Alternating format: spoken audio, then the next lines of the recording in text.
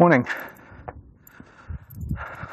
It is, December 12th, about 10 o'clock, 36 degrees out, a balmy 36. Seriously, there's a guy in shorts up there. It says 36 degrees, it doesn't feel like 36. Still, I got my hat, just in case. I got my gloves. Here with Miss Ripley. Hello, Miss Ripley. And, let's see. Got my 1,000 words today, which is cool. Morning.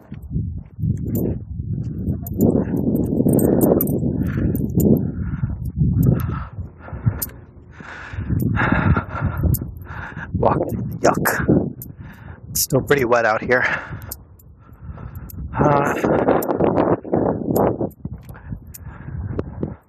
Maybe some wind noise today, and I apologize for that. But there's some wind today.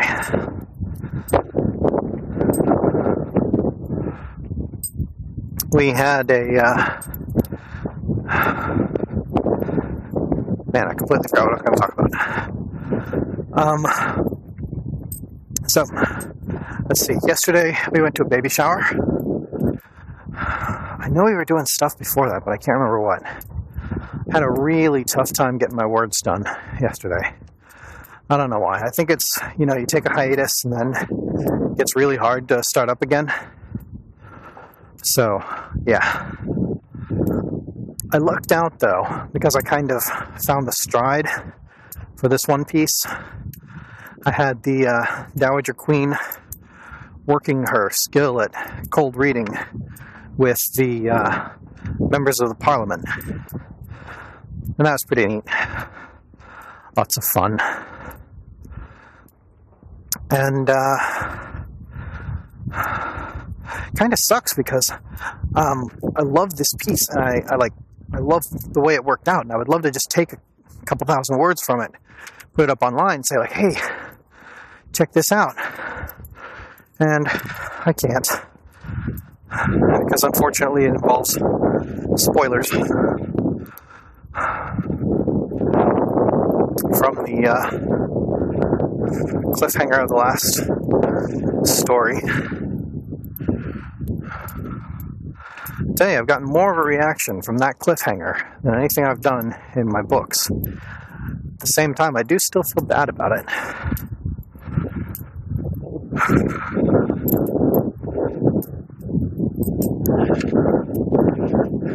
It's kind of funny though, I read some reviews that were just like, this would be an amazing book if he didn't cliffhanger us at the end. And I keep thinking, in about 3 months, next book's going to come out, and it's going to seem kind of silly. I mean, saying like, oh, I can't wait to find out how this story ends, sounds kind of silly. There's like 6 books in the series now. I mean, years to come. I don't know. The point will still be valid, though. If someone wants to read this and not read the others, it's going to suck for them. Well, it won't, actually. I think it's a decent story in any case, but those who are looking at the set and decide to get only that one, get to the end and then say like, well, no, I don't want to see the next one. Those people are going to be upset. I'm not sure there are that many of those people, but those what are will not be happy.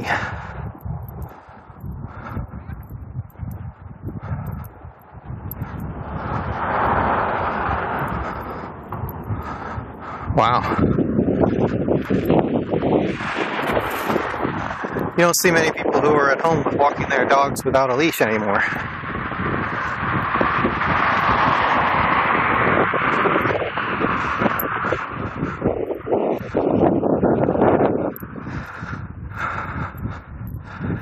I mean, my dogs, I put them on the leash partially because I always think I'm going to get in trouble, partially because I know that they will tend to run up to others. It's not always a good thing. Well, I think Jasper would run up to other dogs. I think Ripley would run away from other dogs.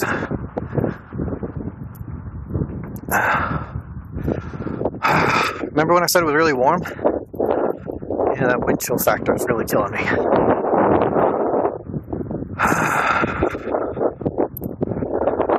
So yeah,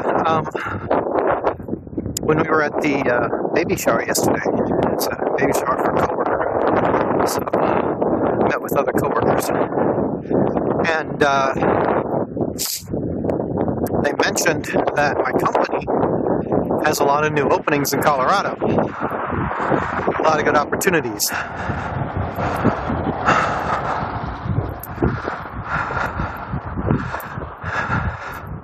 That sounded pretty attractive to me.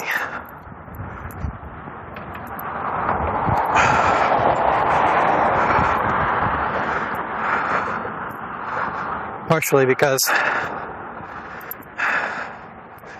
it feels like it's a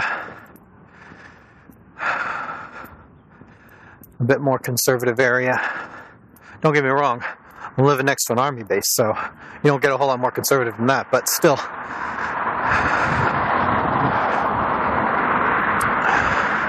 I have my qualms about Maryland.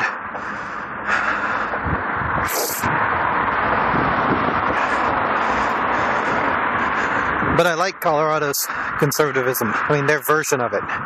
It's conservatives who aren't afraid to, make pot legal.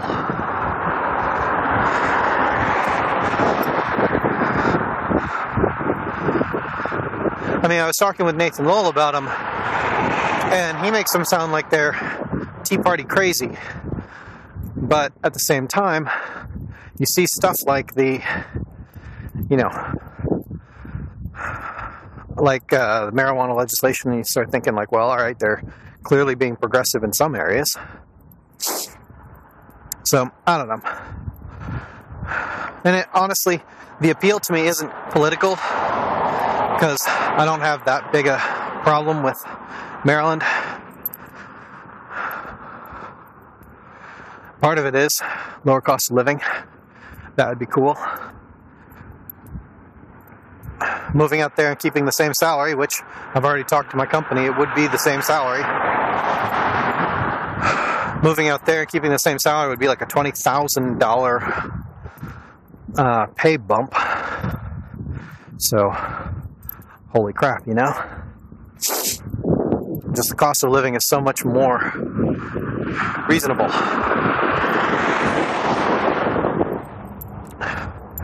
And I'd get to hang with Nathan Lowell, who is a hoopy frood.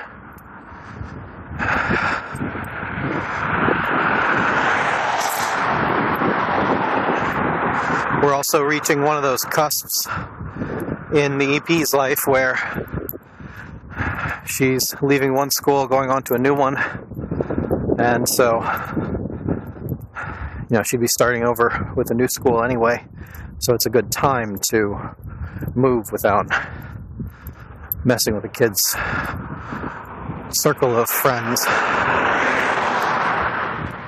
However, it would take us further away from the tribe out here. Most notably, is Paulette and the Cruzans. We're all good and close friends.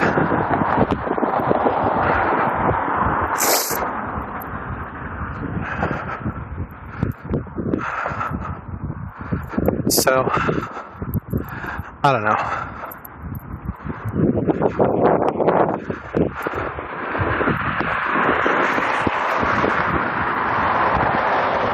I'll admit, when I first heard about it, I was like, hey, that's an awesome idea. And ever since then, I've been trying to think of why it's awesome. Yeah, we could move to Colorado and be in mountains, I guess. And be far, far away from lots of people, I think.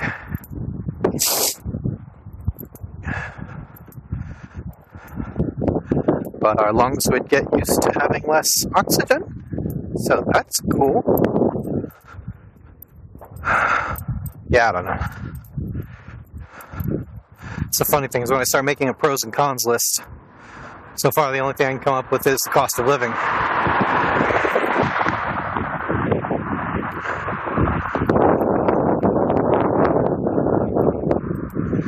Anyway, so yeah, there's that.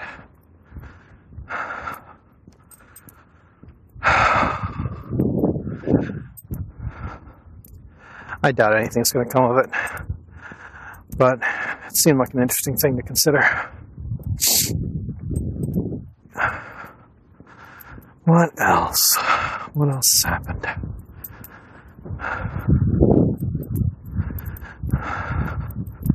I was reading today that Steve Martin auditioned for the part of Brad in Rocky Horror Picture Show. And that just seems all kinds of trippy.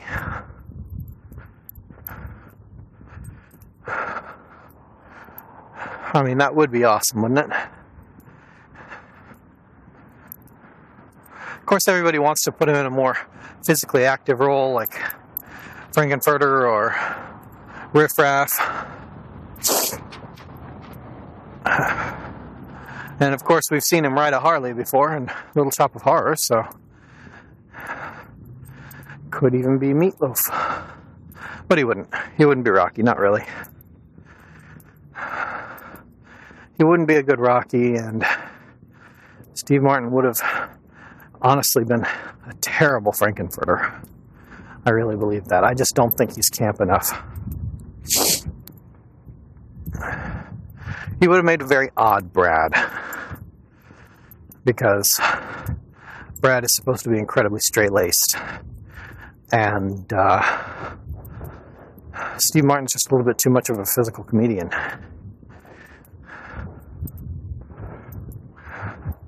Anyway, saw that, thought it was cool.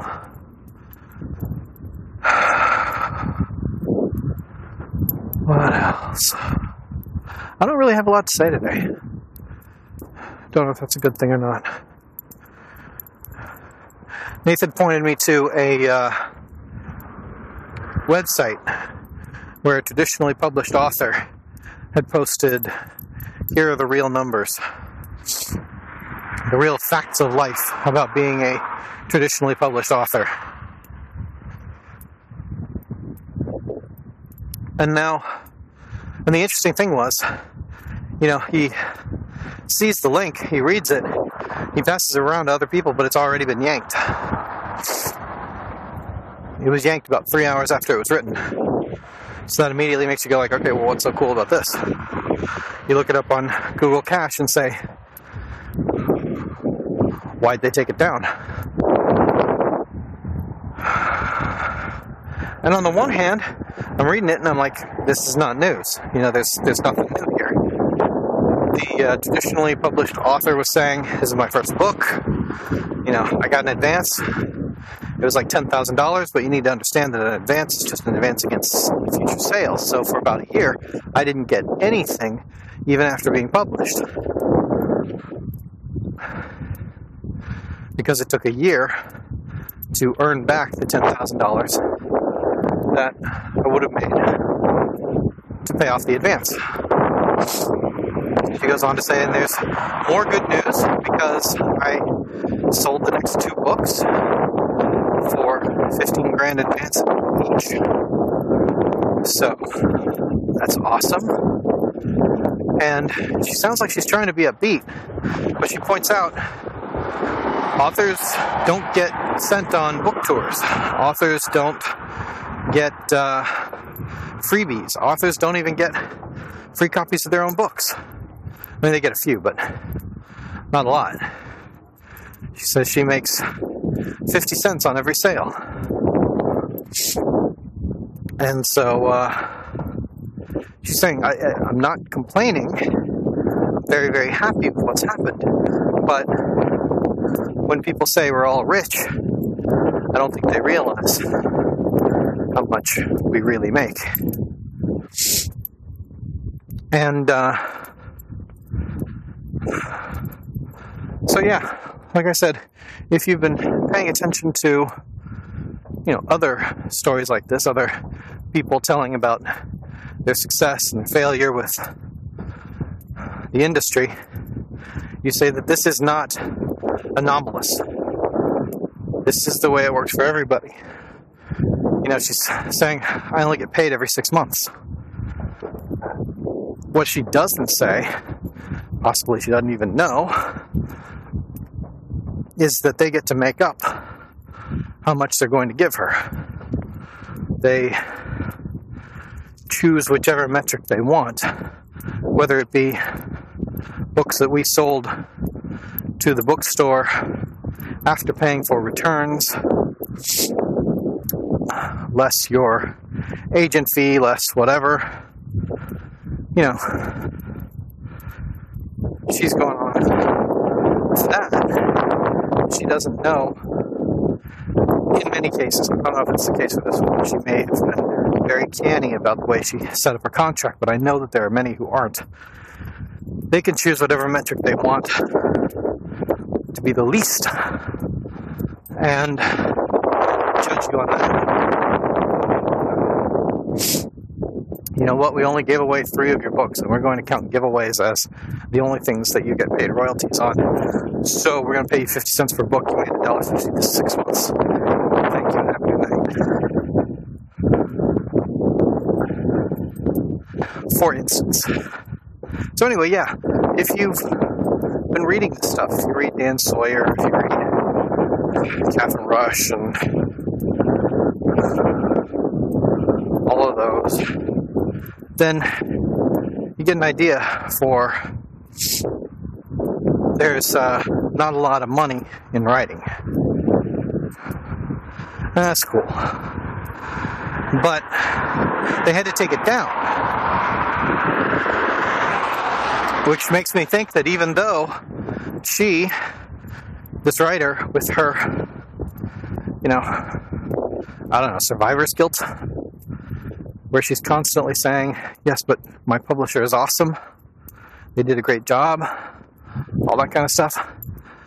Despite that, they still felt that just giving the information out was enough to have it removed. That's my guess. I mean, the author doesn't write it and then yank it because she changed her mind on writing it, seems to me. Seems to me it would be an external influence. And what external influence would want to remove it? My guess is that would be the publisher. Publisher decides it doesn't look good to tell people that they don't make a whole lot of money self-publishing.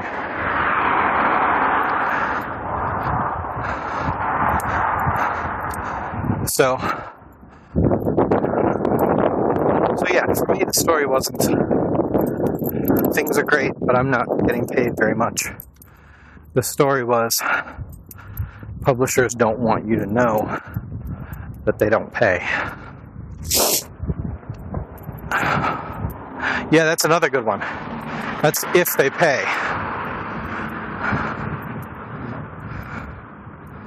You hear about these noble houses, these massive Big 6 or Big 3 or whatever it is. You hear about them as these great edifices of publishing. What you don't hear is all of these Helsinki syndrome writers who are stuck with their contracts, having to pay for their own promotional bookmarks and buttons, going to cons that are within their state because they can't afford to do a real book tour. You know who does book tours? Scott Sigler. Scott Sigler and A. Kovacs, a guy who mostly self-funded all of this stuff. A man who is not afraid to ask people to pay to pre-order a book. A man who is not afraid to crowdfund if he needs to. A man who's not afraid to independently publish.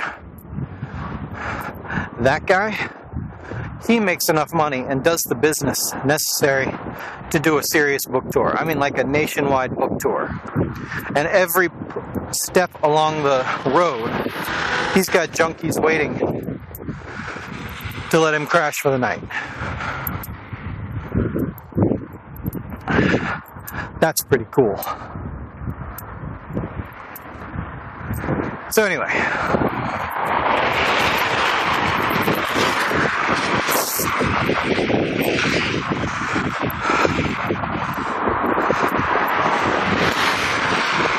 it is not news, but apparently it's not well known.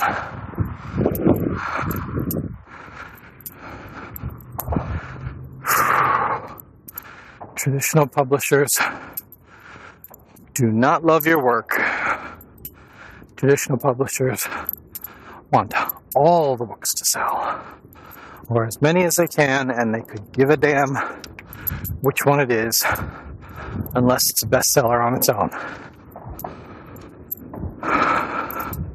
And you know what? Independent publishers are no different. They're just smaller. Independent publishers are able to feign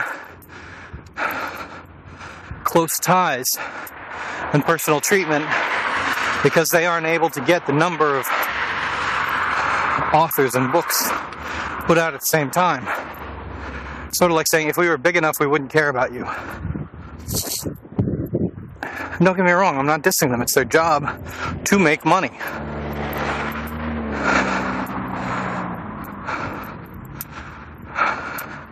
It's just that a lot of authors don't see it like that. They see a publisher as a group that's out there to save them from their mediocrity, and mostly to save them from all the hard work. They see the agent as the avatar who leads them to salvation. And sadly, such is not the case often. Because here's something to think about. If an author is getting 50 cents on every sale, how much is an agent getting?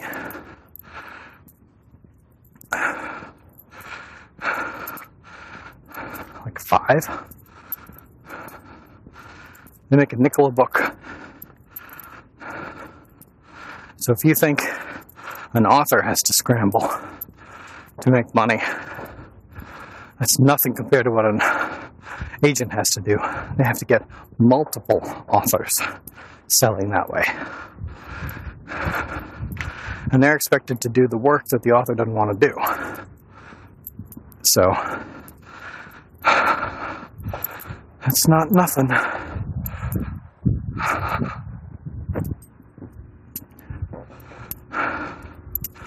And don't get me wrong, I do think publishers gouge their authors. I feel bad for agents. I feel bad for authors.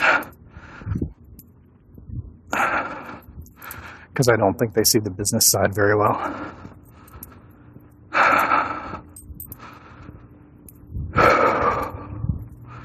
Man, I am really out of shape.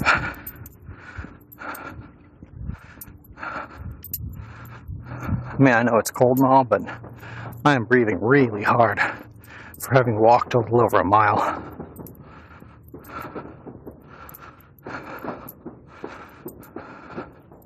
Take a few weeks off, man. You lose all the inertia.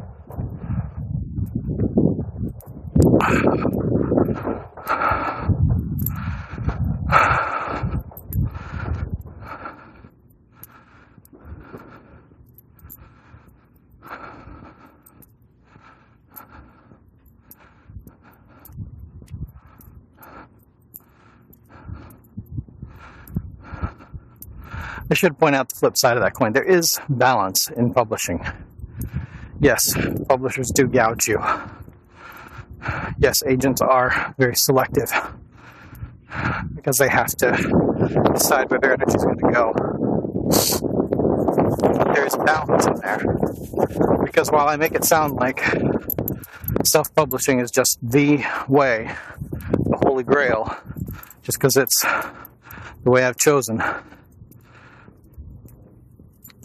You gotta understand, self-publishing makes a small percentage of the money, a small percentage of the sales that the larger ones do. Unless you are very, very clever and hit that sweet spot, like Mr. Nathan Lowell, because, man, he has hit the publishing jackpot. He's got a good fan base. He's got his whole back catalog selling. He is doing well. But he is an anomaly. We're trying to figure out just how anomalous his success is. And I don't have a number on that, but he's a very small percentage. I don't know if you can see it. There is a big ass pelican right in the middle of the lake. It's kind of cool. Alright, release it. Stay. I'll take your picture, honey. See if we can get you and the pelican. Ripley. Good girl, Ripley. No, sit. Good doggy. Okay. Alright, here we go.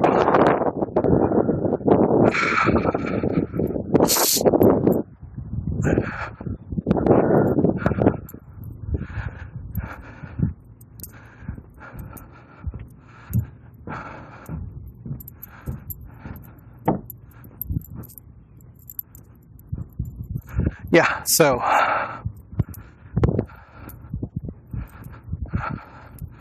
yeah, I diss traditional publishing a lot. I'm not a big fan of it myself. I do think that the publishers gouge us. But at the same time, if what you want to do, and let's face it, since we're not making a whole lot of money, we need to be able to get something else. You're not getting the coin, you got to get the quan. That's a little Jerry Maguire there for you. So, what the publisher gives you in exchange for being messed with like that is they put you on a bookshelf. And this is, for many authors, the big thing. They don't care if they're getting paid. They will go into Hawk to buy the tweed jacket with the elbow patches and a pipe to make it look like they are the successful author type. And they don't care that they're not getting much money because they can go to a Barnes & Noble and say, this is mine. I did this, and now I'm selling it. I'm making money.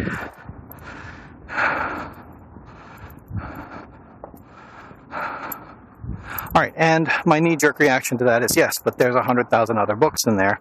Some of them are written by people like Rachel Ray and Snooki. So it's not really a huge point of pride to say, I'm selling fish at the same place that Snooki sells fish. I mean, I get that we are putting our hearts, our thoughts, and our dreams into this. And that there is something noble and wonderful about it.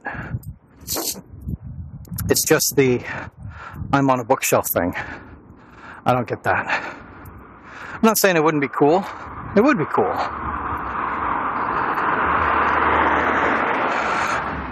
But honestly, the biggest reason for me for being on a New York Times bestseller list is the fact that I would have sold a huge number of books in order to get there. That would make me proud. And without the huge number of books, there's no point. To me, anyway.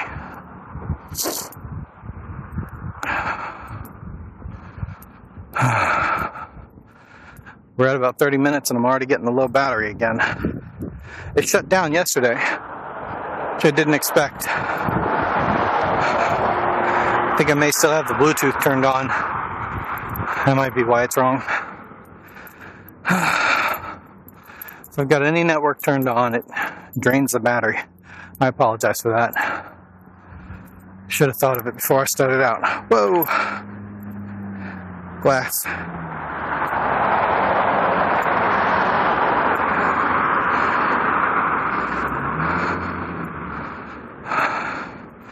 Sorry, puppy, but walking on the wet mud was definitely better than walking on the glass.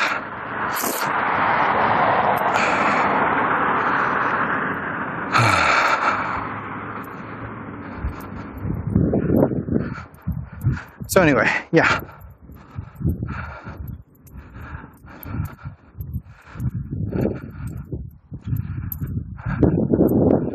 The bestseller thing would be nice.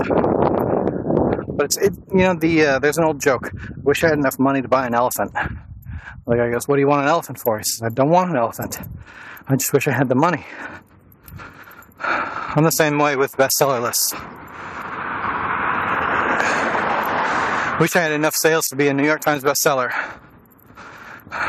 Why do you want to be a New York Times bestseller? I said, I don't. I just wish I had enough sales.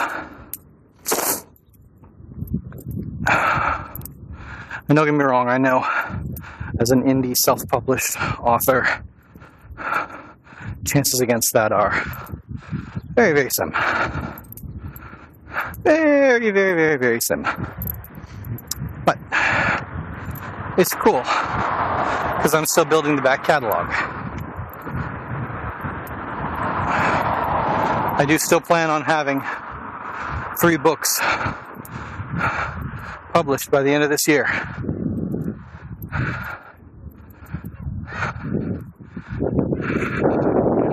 That's in addition to the 5 that I already have out, which means 8 by the end of 2014, 11 by the end of 2015, and I would have also doubled my back catalog in just 2 years. So that ain't nothing.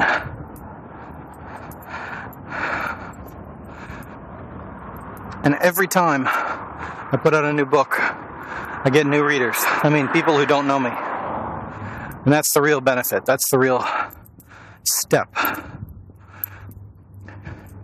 Because once you got the whole back catalog and you've slowly been accreting readers, then hopefully by that time I'll be about ready to retire. Hello.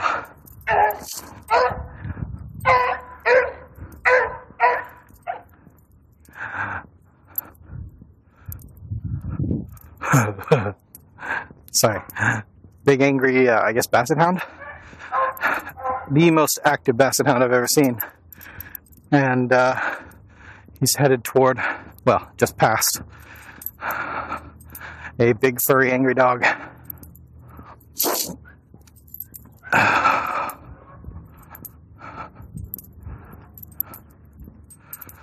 Anyway.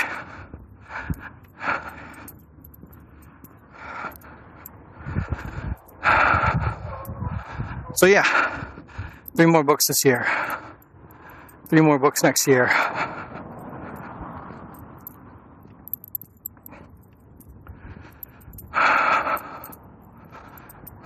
Keep getting them. You know, I've started picking up Sigler's Junkies. Thought that was kind of cool. You know how you know that you're picking up Sigler's Junkies? Because those guys will write you letters.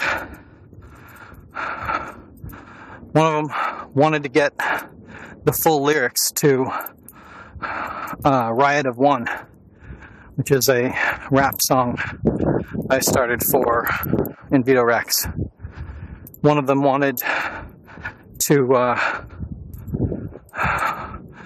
know if I had any promotional materials so they could spread it on forums, links and stuff going to my books. How cool is that? Total stranger calls you up from out of nowhere and says, I want to support you. I want to support your work. That is flippin' awesome.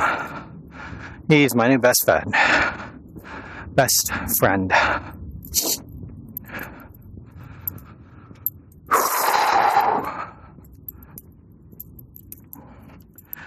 Anyway, so, yeah.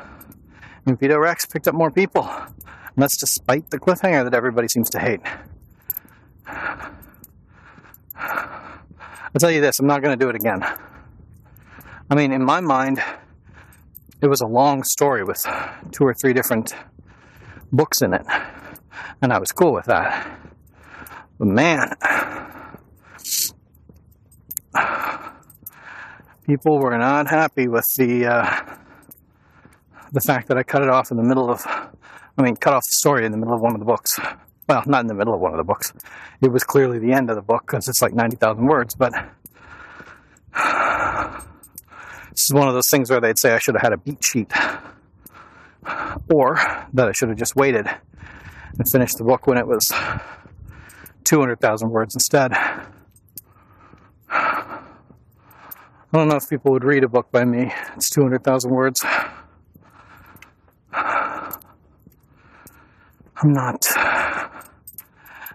I think I'm still, people say they like it, but I think I'm still one of those authors that they, like a comfort reading author. It's because it's fun for the moment, not a long-term investment, you know? I could be wrong. It's hard to read people. You don't get a whole lot of feedback as an author either, so hard to tell. Anyway.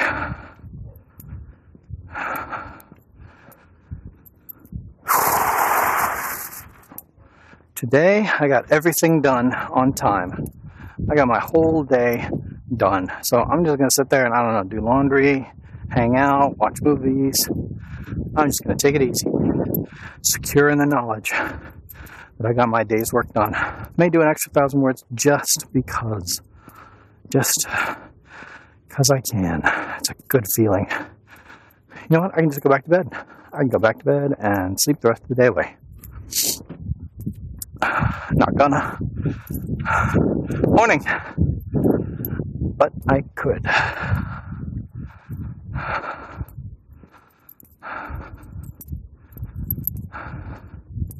Morning. Yeah, I switch off from one day to the next. Yeah. Morning. All right, and here we are at the front door. Hopefully, I will get to speak to you tomorrow.